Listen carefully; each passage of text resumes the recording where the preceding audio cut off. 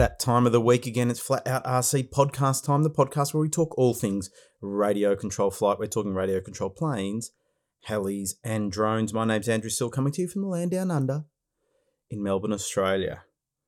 And I'll tell you what, as I record this, it's the weekend before the Wednesday that I normally launch this podcast. Down here in Melbourne, perfect flying conditions. Absolutely perfect. Crisp air, still a little bit chilly. It was calm winds for most of the day. Not a problem. We had a lot of people out there enjoying aero modelling this weekend. I know that. So that is always good to hear. We've got a good episode for you as always. Special guest is a good friend of mine, Paul Marlin. We'll cover a lot of different topics. If you like motorbikes as well, stay tuned because we talk a little bit about motorbikes as well. But Paul and I got a lot of common interests and have done a lot of different things together. But stay tuned. Wait until you find out more about Paul Marlin. He's an amazing aerobatics pilot. But before we get to that, let's have a look at what's been on my mind.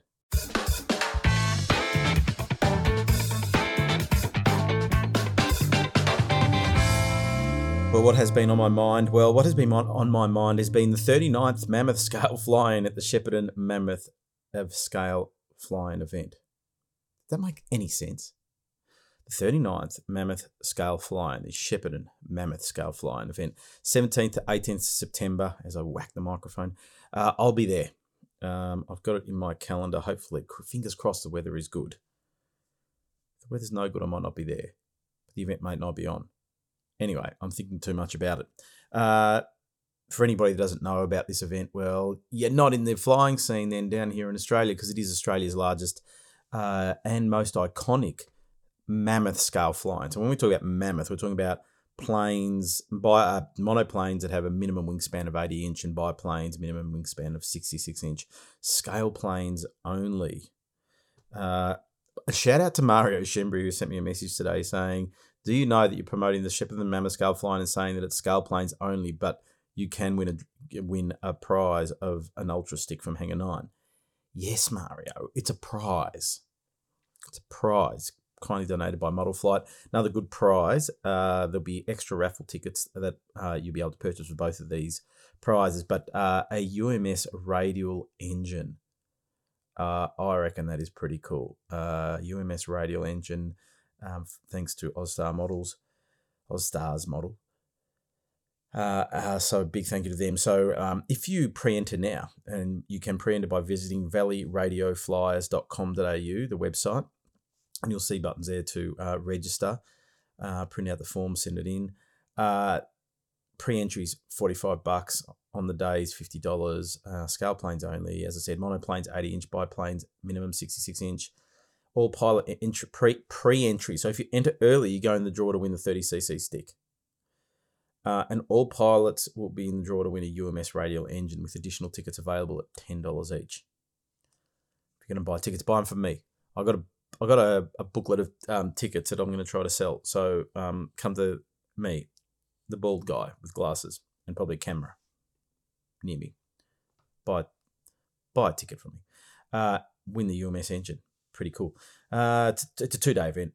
Public is available to or allowed to come. Entry is $5. Under 16 free. Food and drinks always available. Good burgers. Good hamburgers at the Mammoth Scale Flying. If you just want a good burger, come to the Mammoth Scale Flying. Anyway, I'll be there. Keep on pumping it up because it is a good event. You see the best of the best model aircraft around. Large scale stuff. And we all love big things, and our planes have got bigger and bigger over the years, haven't they? I was just out in my garage playing with some models. I'm going to talk a bit about maintenance today and what your thoughts about maintenance and models. But I was out there and realizing that most of my models are big. I don't have many small models. Well, I got 30cc size planes, 100cc generally. I mean, I got some foamies and some smaller stuff. But generally everything's kind of big. And I was in my little single car garage and was setting up my 3D Hobby Shop 75-inch extra that I've set up as electric, 12S, 40cc dual sky motor up the front. It's going to go hard, more than enough grunt. But I was just setting it up and put the wings on, and it fills up the garage pretty quickly. And I've got a big trailer because how do you carry these big planes around? Well, you need a trailer, don't you? So, gee, we've we've really spent a lot of money on aero modelling, haven't we? Bigger planes, more expensive, harder to get around. Need to spend more money to get them around. I don't know. We're crazy. But anyway, maintenance. Maintenance is when you've got a fleet of aircraft, maintenance is an inevitable thing. You have to go through and maintain your model planes. And I was doing a bit of that today, just double checking a few things. At the moment, it's still winter here in Melbourne. It is, we're getting some really nice days for flying. I go skiing a fair bit, so that's takes up my winter. But gearing up for the onslaught for the impending spring. Great time to go flying here in Australia is springtime. So was going through some of my planes, double checking them. I've got a DLG that I've still got a maiden that I haven't flown that I want to get up. And so I was just doing put that together, plug the battery in, check the CG, and that's all ready to go. So I'm going to take that out next time. As I said, my 30cc extra, just tidying up a few loose ends, making sure things are okay, and going through some of the other airframes as well. I don't mind doing it. Like building is not something that I love doing at this point in time in my life because I'm always in a rush. Today got up early-ish, had to go out and do something, came back home, had to wax some skis, then get into the model plane stuff, pack that all up, come and do the podcast, finish off my podcast and edit the podcast and all that kind of stuff. Got some more work to do as well for the week.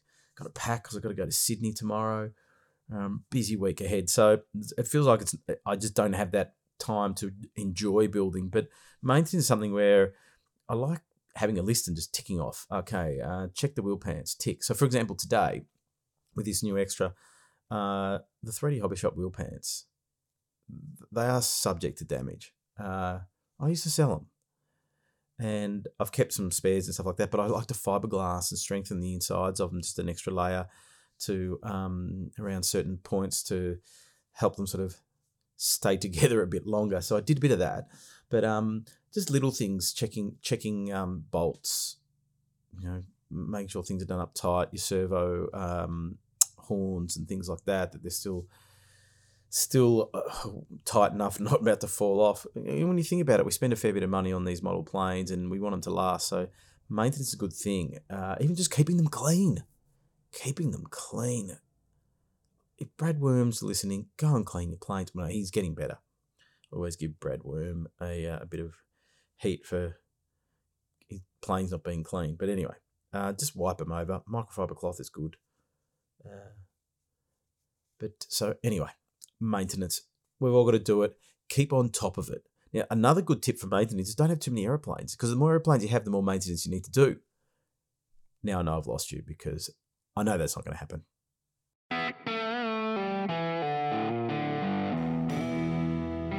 Guest time, my favourite part of the podcast. And this week's guest is a very good friend of mine. This guy is the guy that got me back into aero modelling after quite a break.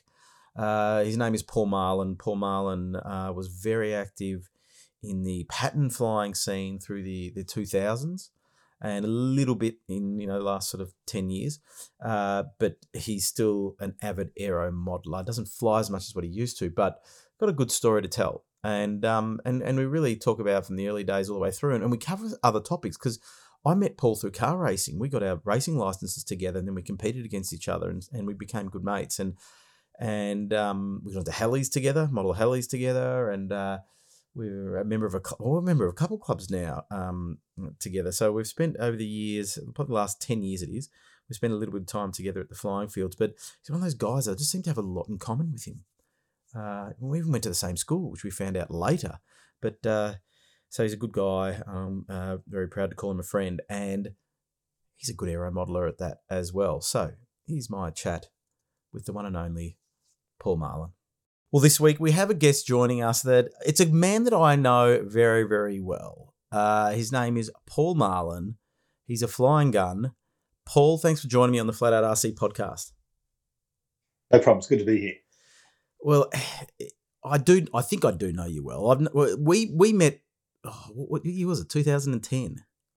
Yeah, I was thinking about this earlier. We did our CAMS observed license test on the same day, and it was 2010. About this time of the year, 2010. That's true. And so we're referring to car racing here because Paul and I are action men, aren't we, Paul?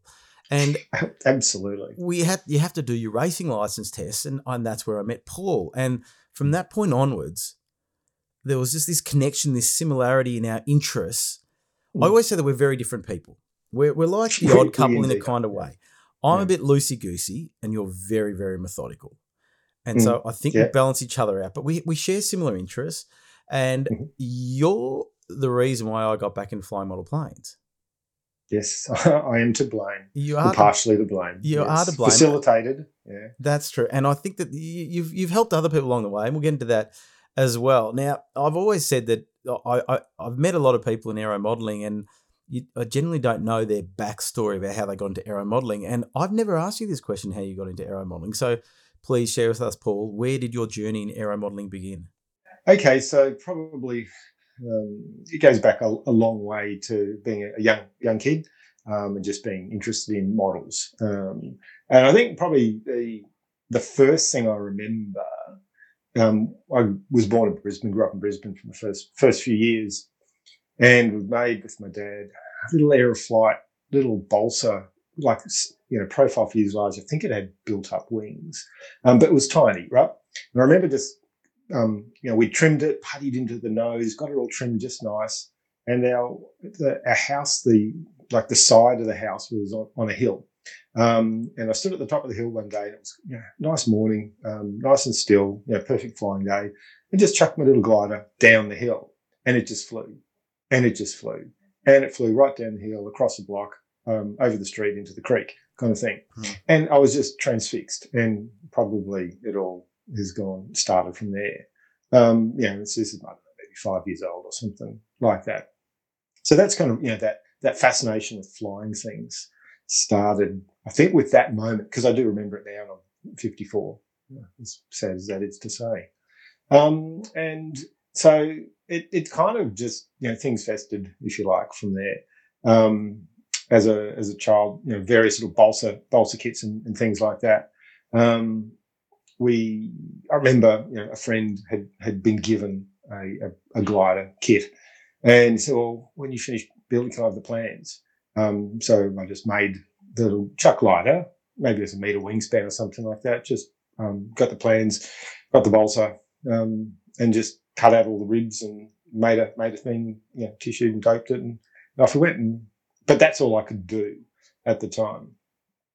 So if you fast forward a little bit, maybe, what was I? This was 1981, and so there's an event in this. So I wanted to get into control line, and I'd found an OS-15 at the local hobby shop, and I put it on lay-by. And my dad and I were building a control line plane. We bouncing around a little bit. We'd moved to Melbourne, so growing up in East Doncaster. And so we were fairly close proximity to the Doncaster Aero Modelers Club. And so Dad would take me down there sometimes and watch the thing. So we were building a control line plane. And unfortunately, my dad passed away in, September 81. And so I had this partially built control line plane, and couldn't do anything with it. And that's kind of where aero modeling finished for me for quite a few years, because there was no way I could do anything. I sold that plane, put on Trading Post, as you do at the time, and I do one of the things I bought with that was Duran Duran's Rio on vinyl. And I still have that as absolute pride in my vinyl collection. See, yeah. We don't share. Oh, we've got some similar taste in music, but not with Duran Duran. I think there'll be a lot of people out there of my vintage, and that it is still a magnificent album, and I do put it on every so often, and it just takes me back to those times. Yeah. But anyway, so so aero modeling was really out for me, because I was there was mum and my two sisters, but there was no one to drive me around. I couldn't really get anywhere. I'd ride my bicycle down to the Doncaster Aero Modelers Club some days, some Sunday afternoons, have a look at it, and just kind of I'd really love to do that, but there was no way that it was just beyond what I could practically do. But I liked radio control stuff, and I liked racing, where we kind of started the conversation. And so I found the troll scale racing out at Ringwood car park. Was on Sunday mornings, and I'd cobbled together, saved pocket money and paper round money and all that kind of stuff, and bought a radio control buggy that was starting to happen, and really made myself a little troll scale car as best as I could, and just rode my bike out there on a Sunday morning and tried to get into doing troll scale racing, and really got the bug with that. So I did that for a bit. Then the Templestowe buggy track started happening, and got into the buggy racing down at Templestowe, and that time I was getting to going through finishing school. I could drive by that time, so a bit more freedom and so forth. So radio control cars was really the passion for that period of time. Then start working, all that kind of stuff. So that's when we get into bigger cars and all of that kind of stuff. So I got into motorbikes, did some motorbike racing for a couple of years. Wait a second. How old were you when you got into motorbikes? Maybe 20, 21. Okay, it's just always ask the question because there's a general trend with males and something to do with petrol and getting into things that involve petrol when they're teenage, and early youth after school. So good to see you follow with the trend. Yeah, I always loved racing. I loved car racing. So that was just passionately watch the Formula One, record it on the VHS tape, and watch it. Remembering this is in the mid to late 80s kind of thing. But once I had enough money, then I wanted to go. I had to race. I needed to race. I just wanted to be involved in motorsport. So the only thing I could afford was motorbikes. So 250 production racing at club level. Doing that for a couple of years, a couple of falls, didn't really hurt myself or anything, but really, honestly lost my nerve for motorbike racing. Did a little bit of go-kart racing, just still loved trying to do some racing, and really nothing. By that time, it was getting married, getting a house, all of that kind of stuff. All of those things go into back burner. And then when a little bit of money back again, so wanted to do some proper car racing. So got myself a Formula V, and this was 96, the start of 96, and actually won the CAMS Victorian Championship in 96 in the Formula V. So that was it was a good place. Really enjoyed doing that. Tried to get into a Formula Ford. Kind of got a car that was what I could afford, but it wasn't a great car, and it just was too much for me. Just doing all the maintenance, everything myself. It burnt me out. I couldn't do it, and that's when aero modelling starts to come in. So what year are we talking now? 98 or so? So we're talking 98. Yeah, I reckon this is 98. So from the Templestowe days, I knew in passing of the legendary Cliff McIver and Hawthorn Hobbies, because his son raced at Templestowe as well. So down to the Hawthorn Hobbies, and introduced myself to Cliff. Hey, you remember from Templestowe, blah blah blah, and Cliffy helped me out, selecting models, selecting the radio and stuff like that, and joined Doncaster Aero Modelers. And I've got, I will say, the great privilege of having Cliff teach me how to fly. And if for any of the people who have had that privilege, well, here I am, 20 plus years on, and still involved in aero modelling, and have done development skills to a certain level along the way, with the foundation that Cliffy was able to provide. And there was a great group of guys down at the Doncaster Aero Modeller Club at that time when I was going there a lot. And they were doing pattern flying, and those they weren't quite 2 meter pattern planes then. They're a little bit undersized from that. They were still the rules, but just watching what they could do with those pattern planes, that was hooked. So it was just obsession. Get through trainer, get first sport plane, learn how to do aerobatics, get a second-hand pattern plane, and learn how to fly pattern. And that was it. Hook, line, sinker, pattern junking. All at Doncaster. It was a Doncaster. Yeah, Because Doncaster, yeah, it's a pretty small field. yeah, yeah. So Yeah. would you fly a pretty tight box? But well, look, you had to fly a pretty tight box, and the the the pattern line, you'll take your turns, and you'd have the pattern line over Bulleen Road or whatever it was, possibly at the geographically, but everyone was quite conscious of that box size and the restrictions where you could go. But yeah, there was 4 or 5 of us, and we'd be taking our turns doing our pattern schedules and calling for each other and helping each other.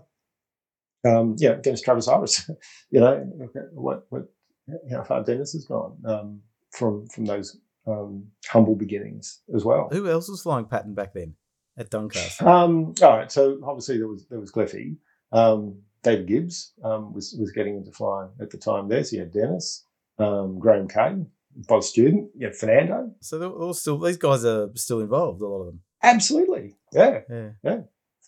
Apologies if I've forgotten anyone. They were probably the key, the big group at Doncaster that every Sunday afternoon they're flying pattern, and I just went along with that and really just loved it.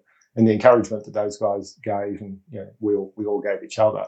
These were 140 OS 140 RX times, retracts, skinny pattern models, more darts than much more than what they are now, and you had to build them. So we're not talking the Oxide kits, the very high end ARF kits that we use now, but Bolly kits, fiberglass fuselages, and foam core wings and all of those kinds of things. So learning how to build, not that it's scratch building, but fiberglass fuzz building, wing sheeting, all of that kind of stuff, and building light. Did you enjoy that? Because I know you don't mind getting your hands dirty, but did you enjoy building models? I did. I don't anymore. I don't know honestly how I did it when I look back at it. But I did. I built a couple of the ZN line kits, the pattern kits, which were really nice, really light glass, carbon Kevlar fuselage, pre-sheeted wings, but none of the cutouts done, none of the leading trailing edges or anything like that. So a lot of work to do, and I did keep a book on one of them, and it was a full 100 hours from opening the box to having a plane ready. That's a big time commitment doing it. It is. It really is. Things like that. Absolutely. Yeah. And painting it yourself, and to that level of fanaticism of with F3A, because every gram counts because you've got the weight limit. Getting up, I think what I get, a five color paint scheme in 75 grams or something like that. It was that level of attention to detail to get them nice, and they flew beautifully. And so that really, the F3A part really was that first part of my aero modelling interest, and that's what really strung me along. And so you competed then from pretty early on then? As quickly as I could, as quickly as Cliffy would allow me to, kind of thing. Because he wanted to make sure he developed the right skills and so forth. I started off in sportsman and getting through, and I did achieve a master's ranking after I think it took 5 years or something like that. But I got through and had master's ranking for a couple of years, or while I was actively flying, I guess. And how often were you out practicing?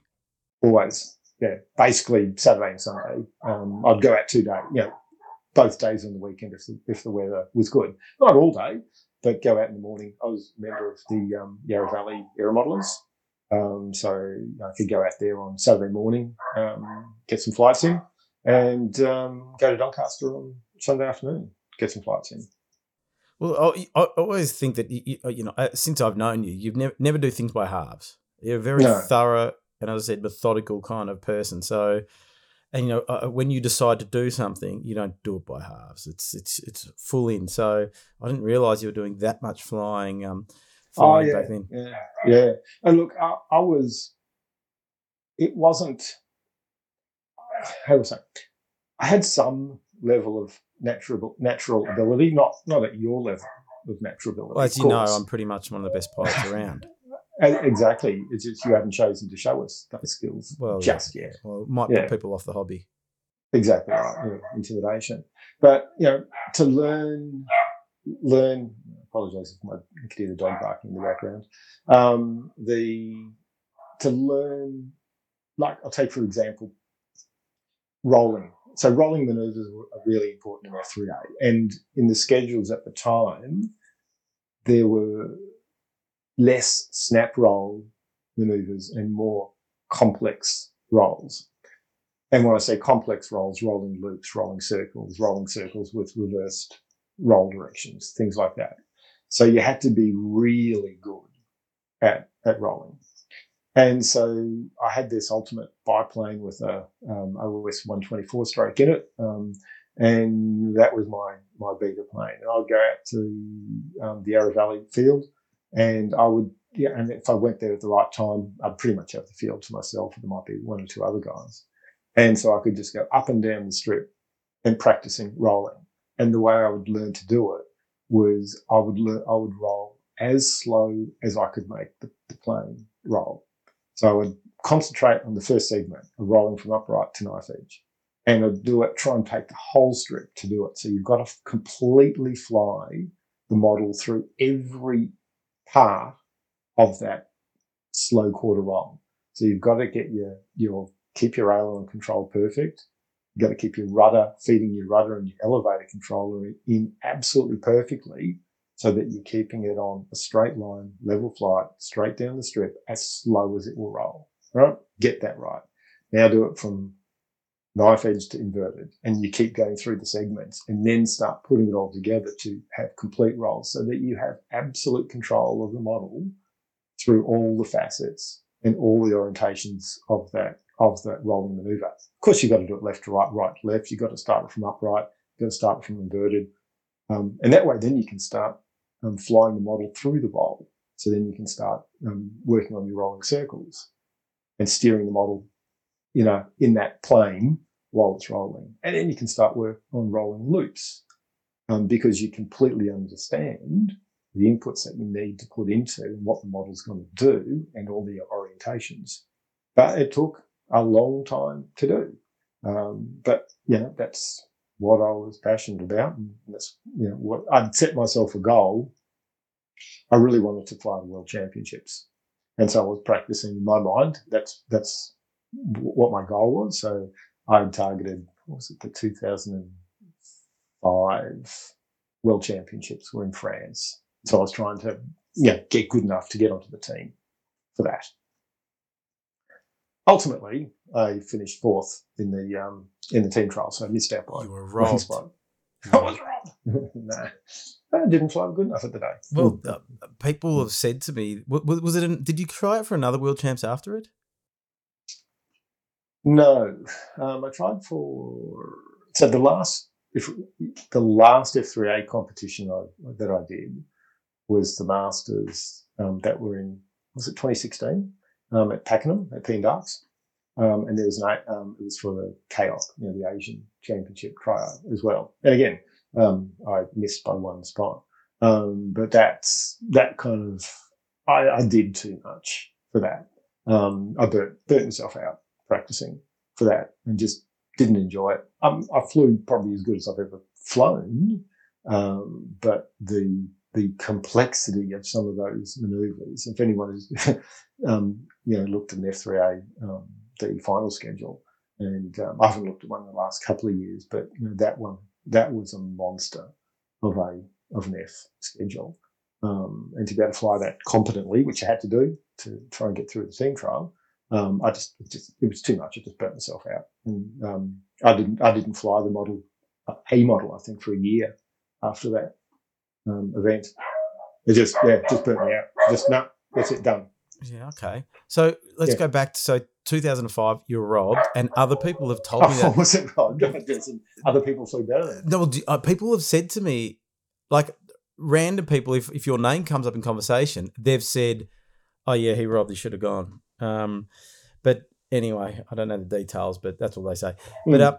But okay, so you're out there, but you also got into iMac at some point in time as well, didn't Yeah, you? yeah, yeah. So yeah, the big models were starting to come onto the scene in that that early 2000s kind of thing. Yeah, Peter Goldsmith, I remember because he'd been flying at the TOC, and yeah, the TOC tournament of champions in Las Vegas was a huge event back in those times. And I'd devour every magazine that had any article about it. And Peter Goldsmith, who'd flown there, did a demo flight. There was this field out in Healesville, or close to Healesville, and he brought this monstrous plane out, scratch built, beautiful thing. And it was just this, it was unbelievable. It was just such an incredible thing to see. Oh no, I know what happens next. You fall in love with it. Well, no, but the thing is, they weren't. It wasn't available. It wasn't. It was. You had to scratch build these things. There were. It just. Desert Aircraft wasn't around. There wasn't like it is now. And like you had with 3D Hobby Shop. It just wasn't. You couldn't get the stuff. Composite ARF was Fiber Classics. It was before any of that stuff had happened. But that sparked the interest, and it was really fortunate. Perhaps in hindsight, it was good foresight to save and save and save and get. And fortunately, my wonderful wife was on board, and then we took a holiday, and we went to the TOC in What year was that? 2002. 2002. Yeah, 20 years ago. Yep. So, and it was the last one. Yeah. And it was just amazing because I'd never seen anything like that before. It didn't exist. And Kike and Christoph and Chip and all of those guys. It was just, I'd never seen anything like it. And so, that when it came back and as things started to become available, then, had to get a 100cc plane and DA100 and iMac was starting up and, Gleno had a plane and Richo and, Wilco, all the O's, doing some flying out of Bendigo with the hub. A lot of those guys are still flying around too now. It's great. Glenn Orchard comes up. His name comes up in his podcast a lot for not coming onto the podcast. I saw him a couple of weekends ago actually at the Flying Club, and he has promised me that he is going to come on. Good. So I'll save another milestone event for him so that we can get him on because But your relationship with Glenn Orchard started when? Because if anyone that's listening overseas, or whatever, Glenn Orchard has been a top pattern pilot, represented Australia many times now in pattern flying. But I think you helped him along the way, didn't you, back in those early days? Yeah, look, Glenn and I've got a great story, and we are absolutely great mates. And it's probably close to 20 years that we've been friends, but it was at a local comp. I think it was up at Cobram or something like that. And he and a couple of the other like iMac air quote guys had come to have a look and wanted to have a fly, and I don't know, we just kind of hit it off, and have been great mates ever since. He's loaned me a jet to get back into some jet flying, so he's loaned me his Elaine, and hopefully we'll be able to get the weather gods will shine on us, and we'll be able to go and have a bit of a fly, and I can get my chops back with some jet flying. Did you coach him though, really, in those early days? Yeah. I don't know if coach is the right word, but there, there was certainly some times when I did a lot of calling at pattern comps with Glenn, and just doing some really targeted practicing, like I was talking about rolling, some other things, really just some targeted practice things. So, the critical eye, looking at it and then just breaking it down to try and work on not the practice makes perfect, but the perfect practice makes perfect. So to make sure that you're developing in your muscle memory the correct way of doing it and removing those wrong ways of doing things or things that aren't working for you. So we did some work with that, but Glenn's a terrific pilot, massive skill. And I do offer him some advice. If he needs any, every time I see him, I say, if you need a hand, I'm here for you, Glenn. But remember, your skill level is quite intimidating, so people might be reticent to take you up. He does seem a bit nervous around me, so I think it's because of that. Well, yes, there is that. Yes. Yeah. And these techniques that you adopted in learning how to fly, did you learn from somebody else, or is it something that you developed yourself? I think I don't recall learning it from someone else. There was probably, there wasn't a lot of coaching. It's not really a thing that certainly at the time that you'd be, others would coach one another. We would, your loop was a bit off here or whatever like that, from a geometry point of view, in pattern. But I guess I'm that detail-minded person. I'm a mechanical engineer by trade. I live in detail. It's kind of my game. Oh, I know you do. I know you know. I shared many a pit garage with you. Yeah. You'd be tinkering with your car, and I'd be like, the biggest difference I can make is in my head. Yeah. And I'd just be we will tell, actually, we will recite, save that story. So basically it's something that you develop. Well, you did give me a few tips, which was really handy as well. And I still, that idea of practicing your roles, I actually started doing that a fair bit as well, because it made so much sense. The biggest challenge with doing that kind of stuff is you go down to the local flying field and there's lots of other people there, and almost the monotony of going up and down, just practicing a quarter of a roll, that you've got to maintain that focus. And I think that's... But you can do that in a circuit too. Yes. You can be doing it if you're just doing normal straight circuits with everyone else. You can be doing slow rolls down each leg. You can practice your rolling circles to do your turnarounds. You could do knife edge turnarounds. You could do knife edge passes and still maintain a circuit. You practice what's hard. It was the mantra. Practice what's hard. So what are you good at? Well, okay, that's great. Give yourself a pat on the back. What aren't you good at? Go out and practice that. Yeah. Because it's in pattern, it's a downgrade system. So you start with 10 points on the board for each maneuver, and each mistake you make, you get downgrades on. So I'm sure I'll give Bill Bloodworth the quote, but don't give the judges any opportunity to give you a downgrade. So what is it you need to do to fly as closely, as perfect as possible? And got to, I guess, make the distinction between, so there's the mechanical part of flying. So when you're in the early stages of learning anything, we started, before this was talking about, we started recording, we're talking about guitar pedals. Whatever skill that you might be working on, you've really got to think about it while you're doing the thing, and then you get to that unconscious competence kind of thing. And that's where one of the things that I loved in the flying. So you learn, I'd teach, I'd force myself to be really concentrating on the stick maneuvers, on how to achieve this thing, how to make, direct the model through the airspace in the way that I wanted it to go. But in the same time, that's just programming your mind so that you're not thinking about, okay, I've got to move the rudder stick a little bit here and the elevator stick. It just becomes this natural movement. So what you're doing is you're looking at the model, then you're subconsciously reacting to what needs to be done to get it on the path that you want it to be on. So then, it's completely unconscious then. You're just thinking about the geometry, the shapes, that trajectory, the wind correction, what maneuver is coming up next, where I need to be positioned, what speed do I need to be, how am I managing the momentum of the model, all of these kinds of things.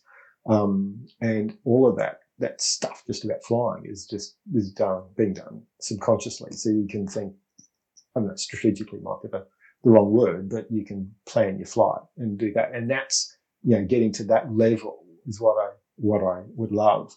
And that the deep concentration that I could get into. And I'd call it going into the zone. And absolutely consciously, or not, I shouldn't say consciously, but remember that approaching of tunnel vision. So that darkness in the periphery of your vision, and that single focus just on the model, and not aware of your hands. You're just guiding it by thought, and that was that ultimate point. Like I guess it's like a high or a fix, and that's what I used to love, is just getting really deep into that zone, where you're just looking at the model, and you're thinking it through. In your hands, yes, it's all connected to the transmitter, all of that kind of stuff, and but it's just happening at a different level, and you really is a great feeling when that all happens. Doesn't happen often. No, it's interesting. A guy that we knew well, Ido Segev. I asked him one day. I said to him, "When you're flying these, freestyle aerobatic routines, whatever, are you flying the model all the time? Because a lot of people say, 3D flying, stick banging, and all that kind of stuff." And he said, "Everything is me." He said, "I'm flying every single part of that maneuver." And for him to learn something new was really easy, because he just had to visualize it, and his brain, his fingers knew exactly what to do. So he could adapt to any aircraft and be in touch with that very, very, very quickly. But that came through repetition. And a similar approach to you, in that he would practice all the things that he wasn't good at, and he wouldn't keep moved. He was doing 4-minute freestyle routines, and he'd have to create the routine, but he would, he'd create it, say, on a simulator, because, you had simulators, I think, back then. And then he would practice something to perfection and then move on to the next stage of the flight. So it was never do the whole flight. It was his father and his brother were with him, and they would have a pre-flight briefing and then a post-flight briefing to all critique what was going on. So it was that really methodical, and only 4 flights, because they didn't want to wear the plane out before the competition. So that methodical approach to practice, I think, is a critical thing. Did you ever use simulators at all as part of your practice? Look, absolutely, yeah. When they had a very early Dave Brown one, really early in the piece, but yeah, a lot on the simulator, to the point, you get home from work, first thing I do with getting, all right, jump on the simulator, okay, what are we practicing the maneuver I was the most struggling with in the pattern schedule. And again, so I remember, there was a rolling circle with 3 rolls reversed or something like that. And to be able to do that in both directions, with the wind correction, all that kind of stuff, it's difficult, and it's hard to learn those skills when you can only go flying on a Sunday afternoon, or if you're lucky, you can go get a couple of flights on Saturday as well. So the simulator was really incredibly powerful tool for learning those kinds of things.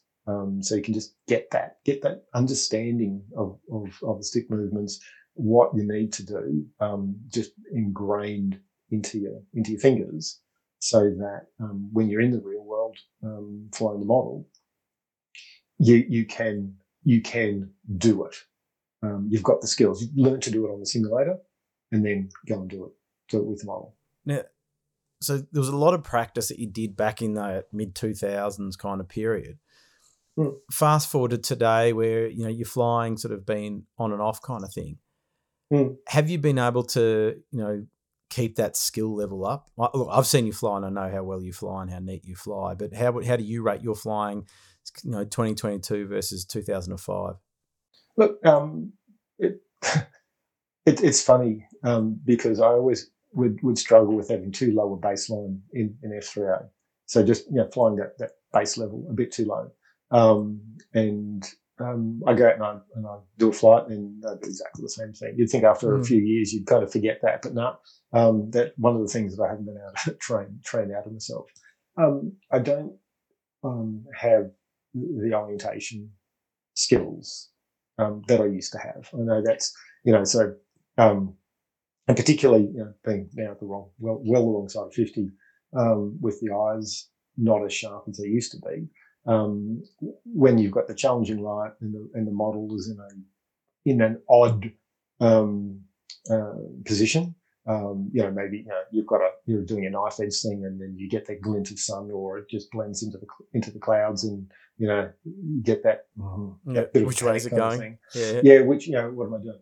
Okay, well, I haven't moved the sticks or anything like that, so it's still doing what it was doing before. Back to, I call it reverse engineering. Okay, I'm losing orientation. What's my stick position at? If I go the opposite way, then I might be okay. Yeah. But so it's just, it's not as natural as it used to be. And honestly, I haven't enjoyed it for quite some time. But hopefully, do a bit of jet flying coming up, because I do have a jet, Pilot Viper, which I built a few years ago and had some issues with and so forth, and kind of lost interest, and but now interest has come back. So as I say, with hopefully we'll get some good weather, and Glenno being incredibly generous and offering me to use his Elan to get some jet flying confidence back. Just get that confidence back with a good docile model. You'll be right. You'll be right. Yeah, and then get the Viper going. Yeah. So let's just wind the clock back a bit, right? Because then 2005, you just miss out on the world champs, right? Mm. What happens after that point? Do you continue flying, or because at some point absolutely. You took a break? Yeah. So then we'll ride into IMAC, and I will go back to the story, because I remember you listening to the with Dennis when you were talking to him. Yeah. I did. It's at the team trials in Canberra. We'll just go back to this getting into the zone and so forth. The one time in my life when I did actually have an out of body experience, and so this was in the team trial for the World Championships, and Bill Bloodworth was calling, and I absolutely just during the middle of the flight, I was standing behind, looking at Bill. Who was behind me, so I was watching us whilst I was flying, and so I was looking. I don't know, maybe there's a psychologist who could tell what that actually means, but yeah, I had the external reference to what was going, a third party view, a third person view of it, and it was one of the best flights I've ever done. But yeah, absolutely, I stood back and I was watching it occur. That's just an amazing place to get to mentally. I don't even know how that works with the brain. It's either drugs that you were taking, or could be, or you must have a great ability to focus, which I suffer from that in spades. But the opposite. But yeah, I sort of can nod off in the middle of a car race. But you must have that ability to really have that extreme level of focus to get to that point. And I can see that. I can see that in you. But yeah, it was a fascinating thing, and I just vividly remember it. But how did you fly? Was the flight a good flight? Off the cracker, yeah. It was an absolute cracker of a flight. Gee. Yeah. It's just the weirdest thing. Yeah, and you get those really, really good flights. And say I'd have almost like a tunnel vision, and I wasn't even aware of my hands on the transmitter. I was just looking at the model and guiding it. It was, like Neo in the Matrix kind of thing, something like that. But this was one step further, whereas a third party view to it. But that's just an indication of I was really passionate about it, and really dedicated, and I worked because that was my goal. To get to that, to get to the world champs, but that and then you got robbed. That's your words, not mine. I didn't perform well enough on the day. Three other people performed better, so they deserved to get the places, and we move on. And look, I think 2 weeks after that, we were at Wollongong for an IMAC comp, which is a ripper fun comp with our 100cc IMAC planes. So I got straight back into it, and then this was so I kind of just got bored with it all, not bored, or just tired of it all in the late 2000s.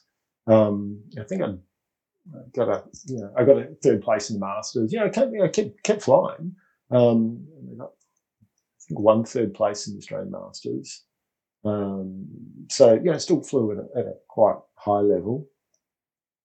But then I just kind of got a bit disillusioned with it all, and then got the car racing bug back again, and bought a go-kart, tried some kart racing, and just didn't really enjoy it, but loved the competition. And then our paths crossed. And that changed your life forever. Changed my life forever. Yep. Yeah. So a couple of years of car racing, and doing a little bit of flying during that. But wait a second.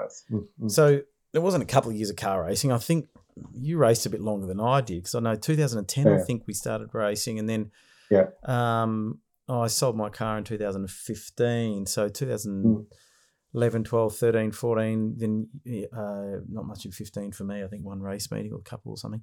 And then I sold my car, but you then kept your car, had another car for a little bit. Yeah. But back in those early days, I don't know how we got onto the model aeroplane thing. And then that reignited this spark in my brain, like, oh, yeah. And I said, I had a helicopter. I bought a helicopter in 2007, a T-Rex 450, and you had just got into the thing. So we would go to Phillip Island.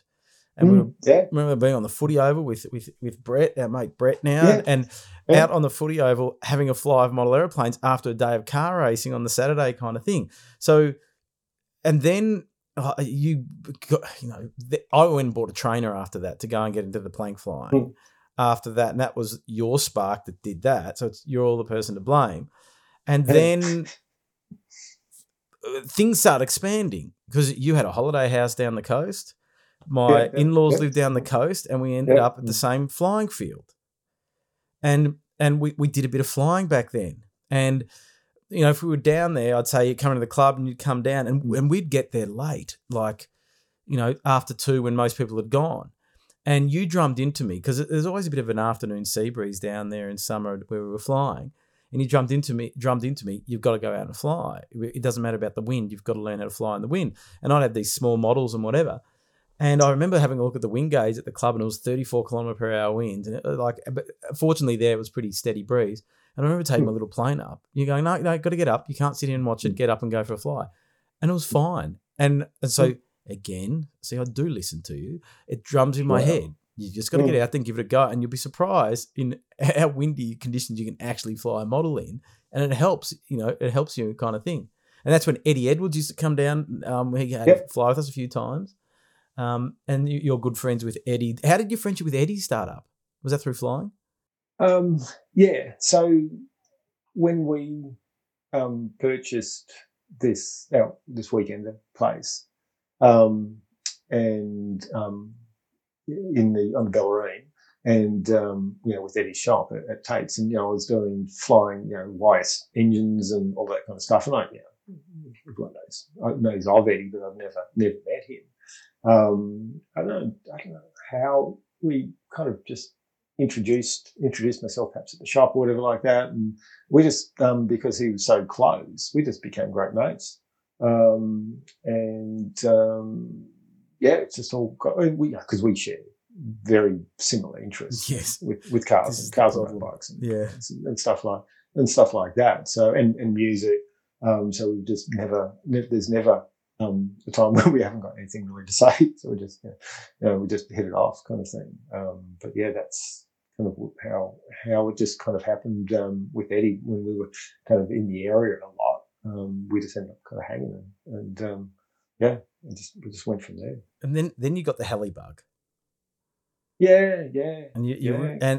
and the thing with your heli flying as well, you had that concentration and the precision as well. So something that you know you could tell that you were really focusing on precise flying of the heli as well.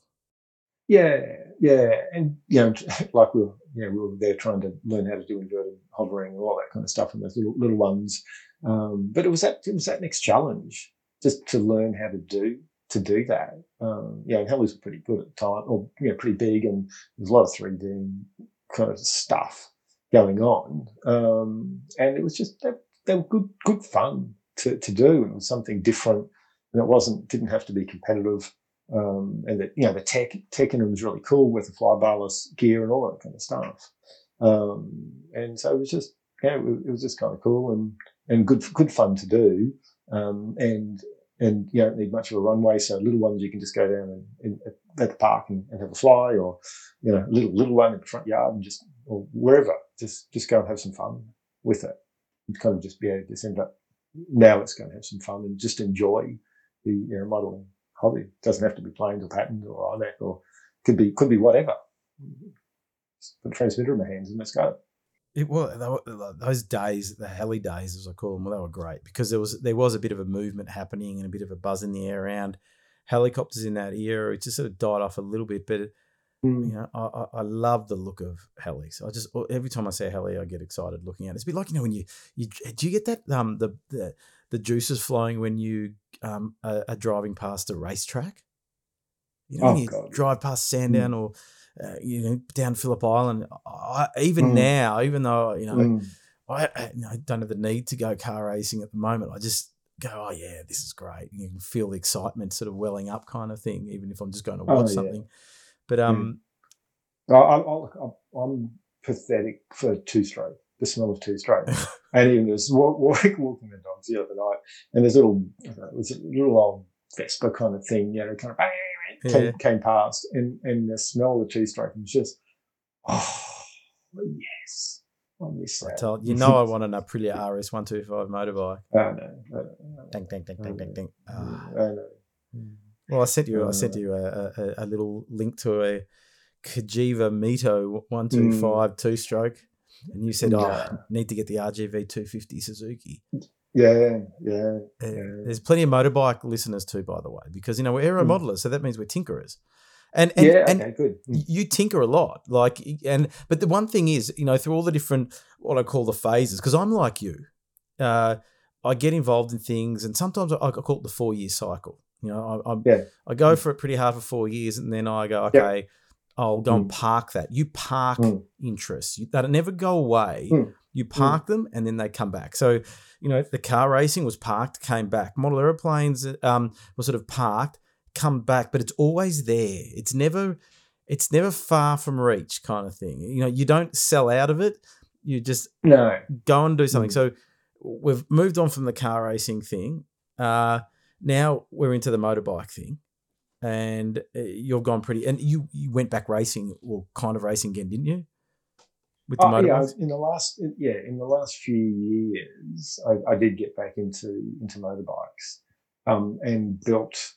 So because I had raced, 25 years ago, and so I did a track day. I bought a really nice Ducati 996, a bike that I just had always adored, and I found one at the right price and all that kind of stuff, and I bought that 5 years ago, something like that, and did a couple of track days up at Broadford, and just loved that casual thing where you can just go up to the track for a day, and go for a fang, non-competitive, and just really enjoy it. Just ride the motorbike the way it should be ridden, on a racetrack, in controlled environment, and not worry about getting speared by a car or whatever kind of stuff, or losing your license.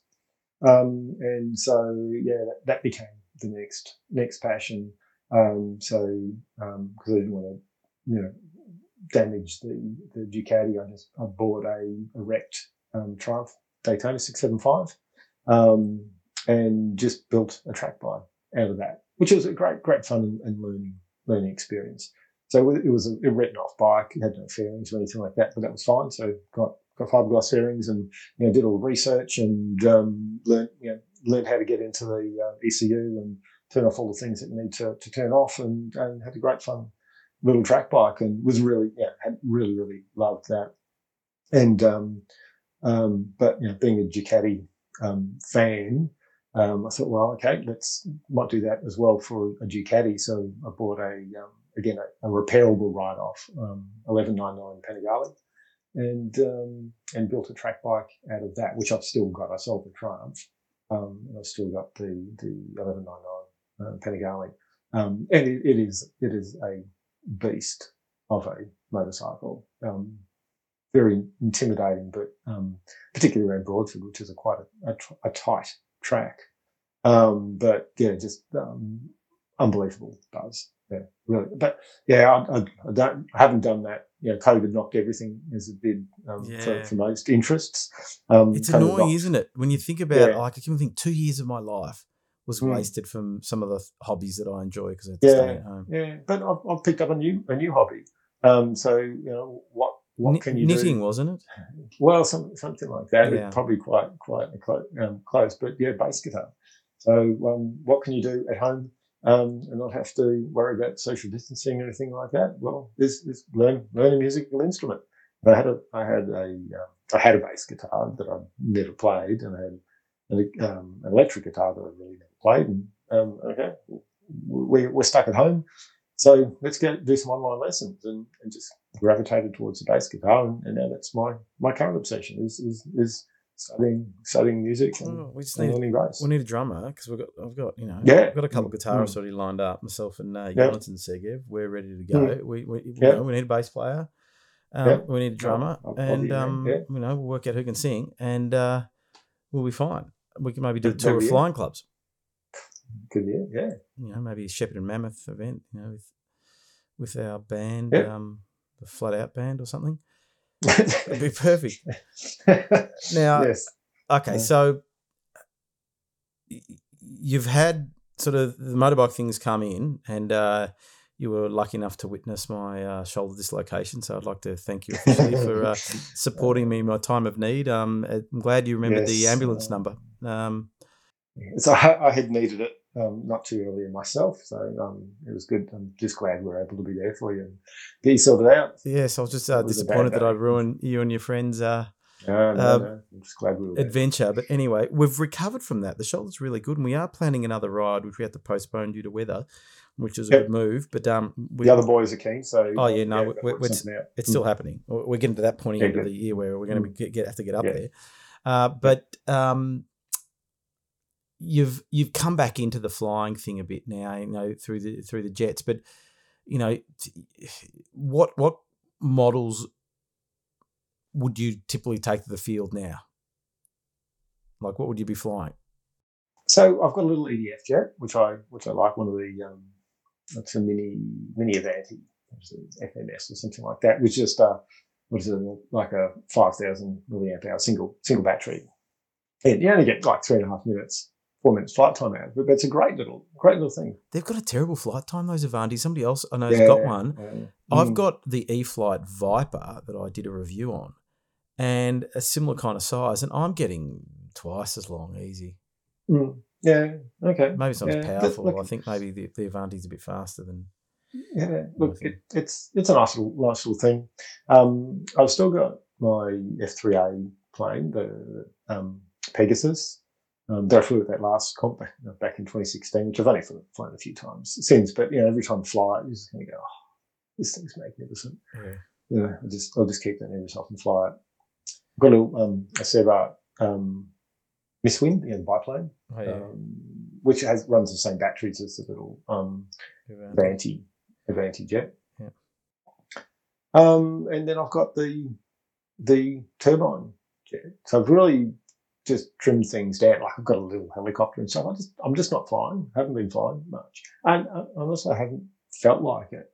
I go through waves and spurts, and I'll go for a fly. Oh, sorry, I've forgotten. Jeez, I've forgotten the great one that I've got. Which my COVID project was a Pilot Laser That's right. 88 inch with the Yeah. DA70 twin in it, and that is a good plane. I look at that and think, I've got to get that out and go for a fly because it's just so nice to fly. DA70 is such a sweet motor. So aerobatics is really your thing, isn't it? Look, it is, but we're just talking with, texting with Glenn the other night. We're just kind of thinking, kind of jets and scale. I kind of wouldn't mind doing some scale thing. It is kind of the same thing. Just jets and do something scale. I really like a nice big Cessna or something like that, or a scale thing. The stuff that, like the comps that Dave Law organises and those kind of things. Just I think, God, I'm getting old, but no, that's just it's not the case. That's not meant to be insulting to any of those people who do it. But it's just that's probably more the mindset that I'm in. Is just really enjoying some good aero modelling and flying the model in the way that it is a true representation of the full size. And have that as the challenge. Well, Gleno is very much in that mindset at the moment as well. He's not really that interested in competition anymore. He's just enjoying flying different things. I think it's if you really go down that pattern route and you're really hell bent on getting up to the upper echelons, it's all you can think about. You don't have time to go and enjoy other aspects of the hobby. And I can see how you see someone like a Gurno Brookman who's an amazing pilot and he's flying scale models and gliders and mixing it up kind of thing and picking and choosing. I think the similarities between you and me in certain ways are quite strong, and I love the hobby, but I don't. There's so many other interests that I have in life, but I know that as I get older, the hobby will probably be something that I gravitate towards more when we're not as physically capable to do some of the other things that we're into. That I know that it's going to be my fallback. I always said that it was going to be my retirement hobby. I just brought it forward a long time. But it's never going to go away. And I think this is something that a lot of people struggle with in the hobby because, we know people that just love it and they live for it, and that's all they live for is go and fly model aeroplanes. And I'm not in that mindset, and especially at the moment, I love going for a flight. You know what I love about going for a flight? Now I try to make a day of it so that I have a good day. And a few weeks ago, I thought, I'm feeling a bit uptight. I just need to go to the flying club and have a fly. And I got out there and I get home buzzing, clear head, had a good time, socialised, forgot about everything because all I was doing was going and flying model aeroplanes. And I love that. It's like the de-stressor. Go to the flying field. Never have a bad time at a flying field. Just go there, sets me back on an even keel. And then I'll be buzzing for weeks after going, I went flying, I had a good time. Enjoyed what I was doing, and then wait for the next opportunity to get out there and do it all again. But as I always say, aero modelling takes on many forms. It's just not about going to the flying field. Like every week I do a podcast about aero modelling. I'm practicing my hobby. It's just in a different form. But I do have, I'm getting worried though now about a few different models that I want to get completed, for summertime, and thinking, I've got a glider that I've got to finish off. My replacement jet, that's coming. It's almost on the water, and so I've got to do some work on that. We have to see at the Wang Jets event next year. You got to bring the jet because it's a great event, good social outing as well. Because I went up, just for half a day or something this year. That's right. Yep. But that's definitely want to do things like that, and that's more where I want to target. Exactly as you've said, there are lots of things. There's lots of great fun things to do in life, and I was way too singularly focused in the past on aero modelling, perhaps at the detriment of some other things. But that's in the past. But I kind of don't want to lose. I spend so much time developing the skills. I don't want to lose all of those skills. And I still love going for a fly when the mood hits. Like what you're saying about going to the field. If we're talking about the motorbikes, I do have an adventure bike, like as you've seen, and I get exactly that same feeling on a Saturday afternoon, just going out to the hills, going out to the mountains for a few hours. But that's a solitary activity. But you can't think of anything else. You can't think of work. You just have to focus on riding.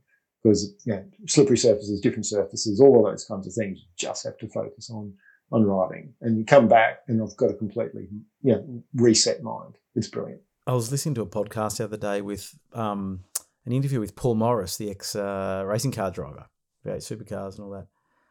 And he was talking about this, how he says, a lot of sort of businessmen and women get involved in car racing because it clears their head. And I can totally relate to that. The times that I've had extreme clarity and calmness in my overactive mind is in a race car driving around, which sounds absurd, and it's similar to when I ride a motorbike. It's just all you think about is what you're doing at that particular point in time. Everything else in my life, I'm already planning on what I'm going to do half an hour after I get off this podcast and what work I need to do, and tomorrow what I need to do, and I've got a very, very active mind. And so we talk about people describe motorbike riding as freedom. And I could never, I really struggle with that concept of what does that mean? What does freedom really feel like? Until I got a motorbike and went, I get it now. I understand now what that feeling of freedom is when you're just riding along the road. And yes, there's risks associated to it. But I think, do you enjoy that journey in exploring some new activity? Oh, absolutely. That's like you say, you got your 4-year cycle or something like that.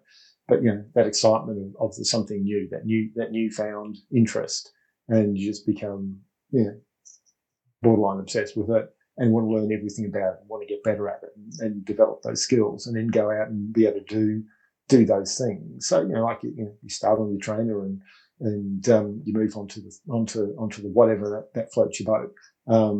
Maybe it's the jets, or maybe it's the more complex helicopters and flying, or whatever it is. But that journey of just how good's that? And I think that's one of the great things about this hobby is that it's not something that you can just go buy. You can't just go down to the shopping centre and okay, all right, I'm now buying everything that I need to be an awesome air modeler and a competent flyer. You have to work at it. And the only person who's going to give that to you is yourself, because you've got to learn the skills to build a model and prepare one that's not going to fall apart. But flying, it's up to you. You've got to do it. You can't just go and buy it. And so you get out of it what you put into it. It's one of those things. You're 100% correct. And having interviewed a lot of people now, and prior to that, talking to a lot of people and asking them these kind of questions, is that we're all tinkerers, and we don't, and I think we've got good imaginations as well, and we've got that end goal and that vision of that end goal inside. That when you start talking about maybe get to a scale plane and get a Cessna or something like that, we can visualize what that would look like and the feeling that we'd have in flying that. I may have mentioned it to you in the past. I've got that kind of imagination. And it's like before I had my race car, I fell in love with the concept of a Formula Ford single seat race car in the 90s at some point in time. When I raced go-karts, and then, you'd see these Formula Fords and think, I wouldn't imagine what it'd be like to sit in that single seater race car, low to the ground and drive it. And I've worked out that my imagination is very, very good. It's very, very similar to the real thing, that I could save a lot of money if I just went, yep, I've done that in my mind, because but it's like, I love the idea of flying a glider, because to me, it reminds me of a single seater race car. Okay. And I started getting a bit motion sickness though when I went and had a crack at a flying glider. But that kind of thing, and I literally went to go and fly a full size glider to see if it was something that I wanted to explore and learn how to do, because it's quite attainable. It's not overly expensive, and within a week you could go and fly a glider. And I thought, is this something that I could get into? And then I looked at it and went, yep, I probably could get into it, but just not now. So I've parked that, and we'll go and play with motorbikes, and we'll do other things. So I think most aero models are very similar in that regard, that we don't mind the tinkering and we like the journey, and that keeps us motivated to keep on going. And like I said, even though you've had breaks from it, it's always there. Yeah. Well, one of the things that you just said, visualization, it's actually one of the things I wanted to mention, is that something that you do? So away from simulators, away from field or whatever like that, you're woken up in the middle of the night, you goof off from work or whatever it is, but doing visualization of the thing that you are interested in at the moment. So we're talking about aero modeling. So visualizing a flight, visualizing a situation, and going through all of that in your mind, and almost getting yourself programmed for the right and wrong responses for that. Because that's certainly something that I've done forever, is that visualization. And you just go through it. I'm a very big fan of it, and I do it myself for various things, different things in life. So, and I literally the other day had a chat with somebody about it. As you know, I'm a hardcore table tennis player now, and one of the biggest challenges I have with table tennis is settling my mind and staying focused, because you can get distracted. People think table tennis is a little muck around thing, but when you're playing at a reasonable level in competition and things like that, you have to observe a lot of things. So, for example, when the player serves the ball, you have to watch what the bat does to see which way the ball's going to spin so that you can react. And so you have to do things very, very quickly and process a lot of things. So you have to be very, very aware. Now, attention to detail is not my greatest strength in life, but part of it is I will visualize. I wrote this to a friend of mine I played table tennis with. I said, I'm not playing well. My mind is still too cluttered. I need to just stop and visualize before I turn up as to how I need to be thinking and how calm I need to be, and stay very, very focused. And sometimes what I'll do is say to myself, okay, focus on one thing. So, for example, that one thing could be watch for their weakness. Right? And when I did that once, I turned up and I was a different person. I do it with video production when I'm on camera. I visualize what I want to be on, what I want to look like on camera. Or if I had to do presentations for work, I visualize that. And I was talking to my kids about that the other day, actually, about the concept of easing your mind and preparing yourself to go and do something. And when I maidened my jet, I did that. I knew the whole flight, literally from takeoff to landing. Yep. In every circuit, I'd worked out what I was going to do. And I've talked about this a lot, so I'm not going to go on about it. But when I crashed my jet, my problem was I didn't visualize what I was about to go and do. And I wasn't in the right frame of mind to go and fly that jet. And so, for me, it's a very, very big part of the way that I work is to prepare my mind. And because when I turn up, I'm halfway there. I knew my flight. It was not, the landing was a non-event. I got on the ground first go exactly where I wanted to go. Everything was just a pre-programmed thing because I'd visualized the whole thing. But it's just finding that time. Sometimes I say to myself, okay, visualize it. Find the time before you go flying to visualize what you're going to do. Yep, absolutely. I mean, I would do that before every race. That was certainly a really important part of getting ready to go in a car race. You spend, some time before you get into the car, getting your mind into the right place. We were competitors, so I was trying to put you off most of the time. But there is a time, Paul, when, I was sitting on the dummy grid, and you weren't racing at the time, I don't think, but you were helping out. And so the dummy grid, for the people that don't know, it's before they send you out on the racetrack to start the race, they've got what they call a dummy grid, a fake grid behind the scenes, so that everybody knows what starting position they're in, where they're supposed to start from, and then we go out on the track and we know who's supposed to be, next to us on the track and all that kind of stuff. And so, tell the story. You tell the story. So we're at Sandown, and as talented as you are, as I've talked myself up to be, as you've talked yourself up to be, sometimes there must have been an anomaly in the timing system, and it didn't really show how truly fast you were. True, correct. I don't know how that worked, but sometimes it just didn't glitch. Anyway. It was radio interference. Yeah, and so knowing what motivates you the most, our friend Brett and I put together something that we thought would help motivate you and get you in the right frame of mind for this upcoming race. So when you're on the dummy grid, for the people who don't know, you're strapped into the car. You've got your helmet on. In a single seater, you have very limited field of view up.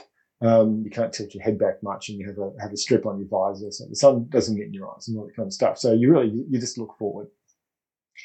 And so Brett and I had cobbled together a contraption that we would hopefully help Andrew get some additional speed out. So, we've got the carrot and the stick, or whatever you might call it. So this was, we erected a little beam with a couple of donuts hanging off it so that it just dropped down right in front of Andrew's eyes as he was sitting on the dummy grid. And we just thought, well, if he's going to be, it might help him. He could get some more speed chasing those donuts. Well, yes. And I don't know whether it worked, no. but the sight of a couple of cinnamon donuts floating over my head into my vision, I thought, these guys, what have they done? But, because I am partial to a donut. I haven't had a donut for a while because, I'm sort of on a bit of a diet, but I am partial to a donut. My record actually was racing at Sandown, came off the track at the end of the race, down the pit lane into the pit garage, and I'm not joking, I turned the car off, undid my seatbelts, stepped out of the car. Pit crew member James turns around and says, "Donut?" I go, "Yes, please." So within about 30 seconds of getting out of the car, as soon as my helmet was off, I had a donut in my hand. And I thought, that's what. So thanks for distracting me, because I could have been racing Formula One if it wasn't for you and Brett and the donut. Because I think actually the donut became a metaphor for the way that I race, that I pretty much got donuts most of the time. Yes. People would say to me, like, where do you finish? And I say, look, it's easier to count from the back of the grid, but third last generally is my finishing position. Oh, now, have you shared your greatest moment of infamy on the racetrack with the keen listeners of Flat Out RC?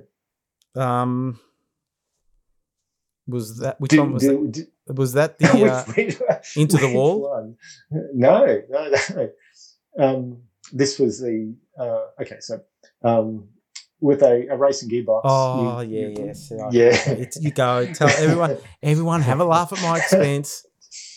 So first gear and reverse gear in the same direction, but you've got to pull hard over to get it into reverse. So our intrepid podcast leader had rolled up onto the grid, selected what he thought was to be first gear, prepares lots of revs, lights go green, he goes backwards. And the great saving, and everyone, all the other competitors will have to be thankful for Andrew's foresight, is that he'd qualified himself on the back of the grid, so there was no one behind him for him to reverse into when everyone else went forward. And nobody saw it because at Sandown it was a really big grid, and I was around the corner from the start line, so nobody knew that I'd gone backwards. But it's with these racing gearboxes, straight cut gears, it's very hard to get it into reverse. Like, I've really struggled to get into reverse most times if I ever had to get into reverse. It was easy for me to say to people, just push me back, than me trying to find reverse. It went into reverse like a hot knife through butter. It'd never been into reverse so smoothly. But from that point onwards, I learned. I would go up to the grid in first gear. I'd slow the car down. I'd put it into first. I'd double check that I was actually still moving forward. I'd put my foot in the clutch and hold it all the way till the lights went out, and off we'd go. So I did learn from that. And by the way, Jason Bright, ex-V8 supercar driver, did exactly the same thing in a Formula Ford at the Adelaide Grand Prix one year in the sport race category. So and apparently there's a book that's been released on Formula Ford racing. And I said to the guy that I know that put it together, I said, "Did I make the book?" He goes, "Yeah, you did. You starting in reverse." I went, "Great. Thanks for that." So now everybody knows I started a car race in reverse. Yep. Oh, well, look, we've had many good times, and there's many more to come. Absolutely. Whether we're on motorbikes and cars and model flying. That's what it's all about, though. It's the good times, isn't that? Just enjoying the company, having a bit of laugh. All I say is we're making memories. And how many memories have we made that we can laugh about for the rest of our lives? Right? There are so many stories and so many things that we've done, crazy and not so crazy. But getting back to the flying, it always amazes me that you may not have flown for a while. I'll go out for a fly with you, and you've just still got it. It's like most people won't get to the level of precision that you've got. So I think all that practice that you did many, many years ago will hold you in good stead for many years to come. And we actually see it with older pattern pilots. The guys that flew in the 80s and the 70s and stuff like that are now in their older years. they're still very, very accurate and precise Yeah, pilots. yeah, they know how to yeah. land. Yeah, once you've learned it, it kind of just gets ingrained, and hopefully, you can still keep going and enjoying it, and be safe for a few more years to come. And hopefully there's still fields and all that kind of stuff. Oh, yeah. We can still do it, yeah. I think you've joined my club now, so we're pretty secure where we are, and hopefully we've got the field down the coast as well to keep on going to. But yep. Okay, it's time for that question that everybody wants to know the answer to. The question that, it's a simple question, but a lot of people struggle with it in either understanding what I just said or actually answering the question. And that is, what has been your favourite model? I'd have to say, so it was one of the pattern planes that I built. So it was the first ZN line kit. Was the Oxalis. Yeah. Sounds like a disease. Yeah, it does, doesn't it? Yeah, I've got a severe case of the Oxalis. It was this one was a bad case. Put some cream on it. Oh, God. I vividly remember the model, whether that's the right name. It was a Christophe Payson-Leroux model, one of his World Championship kind of winning models. How many did he win though? So I had a 140 RX OS in motor engine, and it was like the first of really, that I really put the big effort into building, and I flew it, and it just flew fantastic, and I really probably learned hundreds of flights with that, and it was the one that really moved me through the pattern ranks, and gave me that platform to just reliably just put fuel in it, go fly, did what you needed to do, and I wouldn't say I regret selling it because I needed to at the time and so forth. But that would be the one that really stood out as one I did the most flights with, and that I just developed the most with and through. And it was just like, it was like an extension of the hands kind of thing. It was a great model. Yeah. Well, Paul Marlin, it's been a pleasure to have you. It's been on the cards for a while, and it was good to, I haven't had a good chat with you for a while, and it was good to hear the story in all of its entirety, because, as I said, I've never heard the story. We go to the field and we muck around, but we don't sit there and say, so how did you get into the hobby? And so it's always intriguing. Other people enjoy it. So, Paul, thank you for joining me on the Flat Out RC podcast, and most welcome. Get the motorbike all shined up, because we have to plan our trip. Absolutely. Looking forward to it. About to leave, already packing. Come with me, I'm not really asking. We'll get away to a place where we don't know. Another episode of the Flat Out RC podcast done and dusted. Big thank you to Paul Marlin for joining me. We finally got him on. I have told him that I want to get him on. He's good friends with Glenn Orchard. Glenn Orchard is going to come on at some point in time. I've been talking about him for many, many episodes. He's another big name in the Australian model flying scene. But it was good to have a chat with Paul, a bit of a catch up, and talk all things aero modelling and motorbikes and a little bit of car racing. So I hope you enjoyed it. I'll be back next week. Got a good couple on next week. That's right, bit of a hint. Good couple. It's going to be a good one. So stay tuned. Make sure you come back. Don't forget to subscribe to this podcast, to our YouTube channel, Instagram page, Facebook page. Are the main channels that we play around with. We're not going to be banned like Andrew Tate. I am now the top G. The flying mates will know what I mean.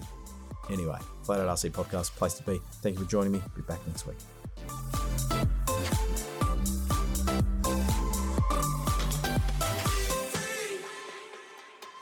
Now looking back, eyes on the freeway, Bonnie and Clyde, a classic cliche. We're on the run, this is what we waited for.